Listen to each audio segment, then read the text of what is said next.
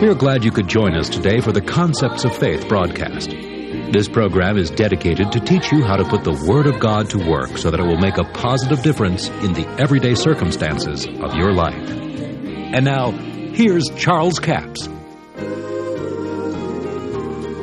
Now, what John saw was, by revelation, he saw the kingdom of God, the literal kingdom, coming to the earth. In other words, God was moving heaven to earth. Now, if it was not God's will for it to be on earth the same as it is in heaven, then why is God going to move His throne down here on the new earth? Now, I realize it's going to be a renovated earth, it's going to be a purified earth, but it's still the earth. It's the new earth. So that's been God's will from the beginning. It was God's intention from the time that He put Adam in the garden for this earth to be a duplication of the spirit world that spawned it, which is heaven. And I'll tell you what, God's going to see that it turns out just exactly that way. Now, see, if it wasn't God's will for it to be that way, then it wouldn't end up that way. But the problem is that many people, and some of you have thought this way, well, now, if it's God's will, it'll just happen. No, it won't happen just because it's the will of God.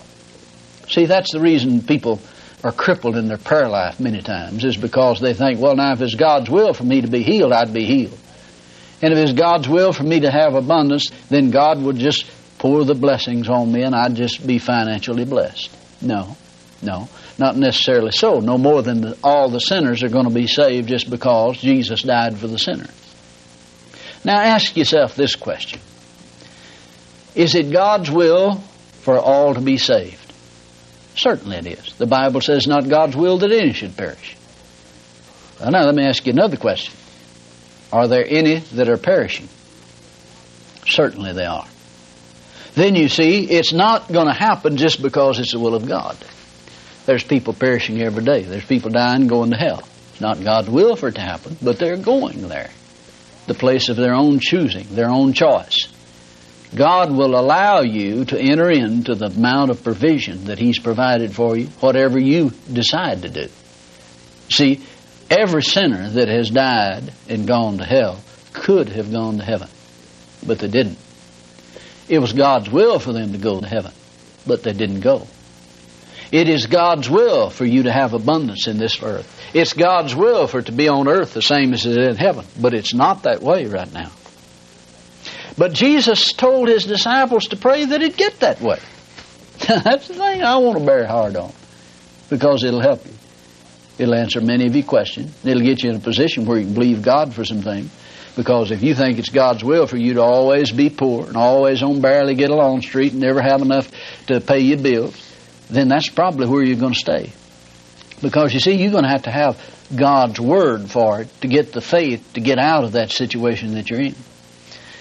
Now, the will of the covenant. That's what I want to talk about. What is the will of God? What is the will for the new covenant? God's will for the new covenant is that in that day you shall ask me nothing, but whatsoever you ask the Father in my name, He will give it you. Now, if you're praying to Jesus, then I can't find that you're praying scripturally.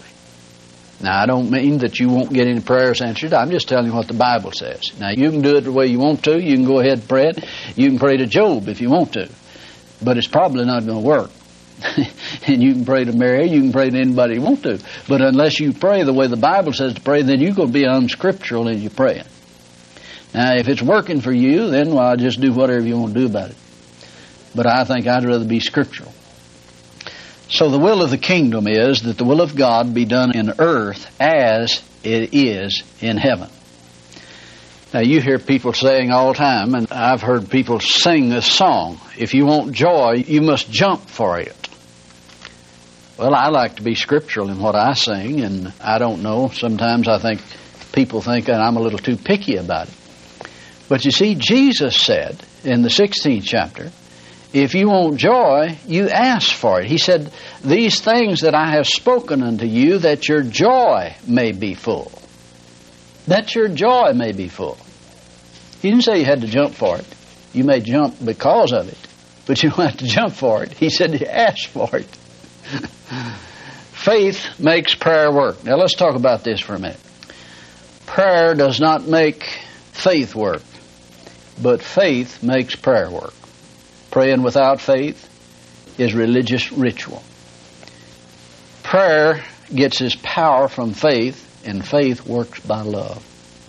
Now, I want to say that again. Prayer gets its power from faith or through faith, and faith works by love. Somehow, down through the years, we've gotten the idea that prayer makes faith work. But that's not true. It is faith that makes prayer work. The prayer of faith shall save the sick. Well, if the prayer of faith shall save the sick, and the Lord shall raise them up. Makes you wonder what the prayer of doubt will do to the sick. And I'll let you be the judge of that.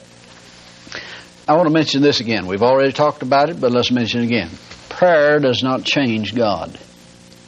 Prayer changes things. Prayer changes you. Prayer can change individuals. Prayer can pull down the principalities, the powers, and the rulers of the darkness. But prayer does not change God. Malachi 3:6 says, God says, I am the Lord and I change not. Prayer is not going to change that. It is the things that prayer changes.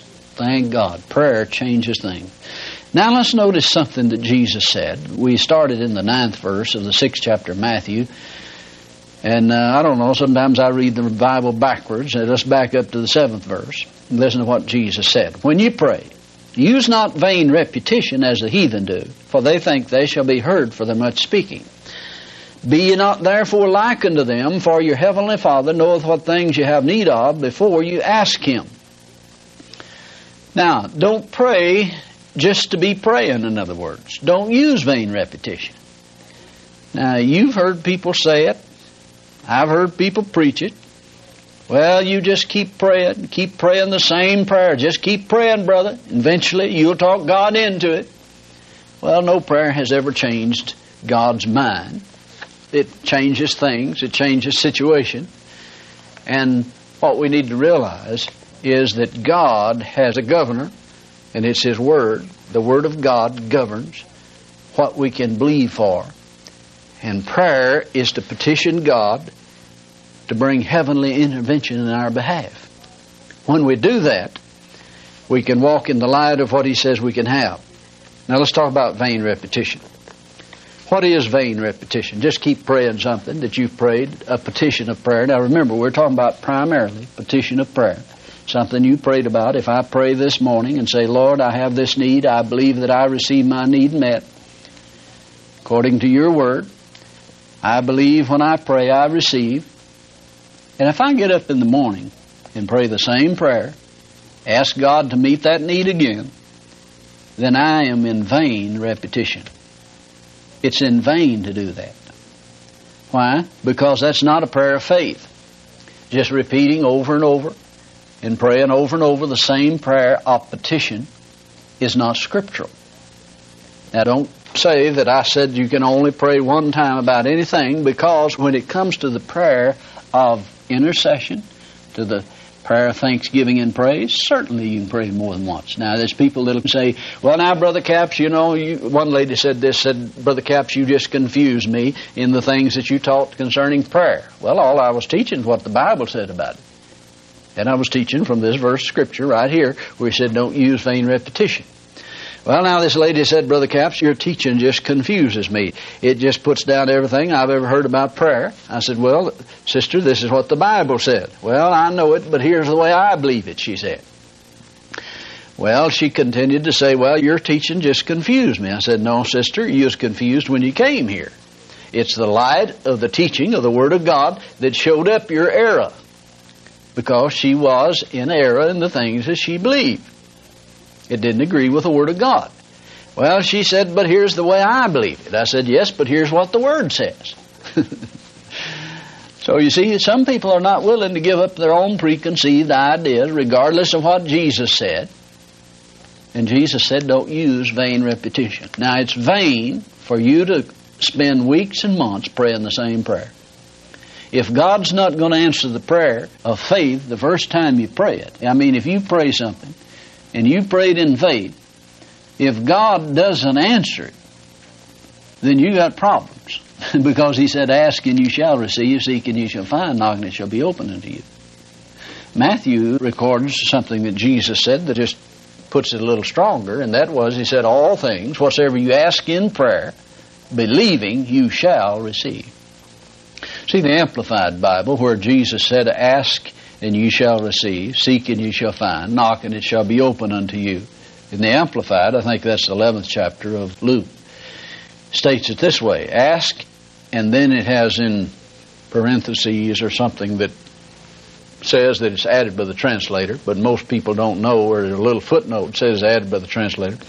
Most people don't know that, so they take that to be what Jesus said. But the Amplified says ask and keep on asking. Well, now you see, if that were really true, then it violates everything that Jesus taught about prayer. Now you just studied. You just go to the Bible, study everything Jesus taught about prayer, and see if he said to pray and keep on praying about the same thing. If you will go by God's rules, you'll get the results God said you could have. But vain repetition is not one of them. God bless you. I do appreciate you joining us for the Concepts of Faith broadcast. Now, our CD offer all this week is CD offer number 7316. It's entitled Faith, the Law of the New Covenant. 3 CDs for $22 plus $5 postage and handling, total of $27. This series will give you insight into how the law of faith quickens you, makes grace available to you. You know the only way that you can enter into the grace of God is through faith. You can't get there any other way. Faith, the law of the new covenant. In Romans, the 3rd chapter, Paul says, quoting an Old Testament scripture, he says, there's none righteous, no, not one. Then in verse 19 he says, now we know what things soever the law saith, it saith to them that are under the law, that every mouth may be stopped and all the world may become guilty before God. So he's saying God said this under the old covenant. There was none righteous, no, not one. But Paul said, just a few verses down then, but now the righteousness of God without the law is manifested, being witnessed by the law and the prophets, even the righteousness of God, which is by faith of Jesus Christ, unto all them that believe, for there is no difference. So there is some righteous. You know, sometimes people say, well, you know, the Bible says there's none righteous. No, it says that in the Old Testament. There is a statement in the Old Testament, but Paul gives new life to it here. And he goes on to say, we're being justified freely by the grace through the redemption that is in Christ Jesus. And the only way you can enter into the grace of God is through faith. You can't do it through works anymore.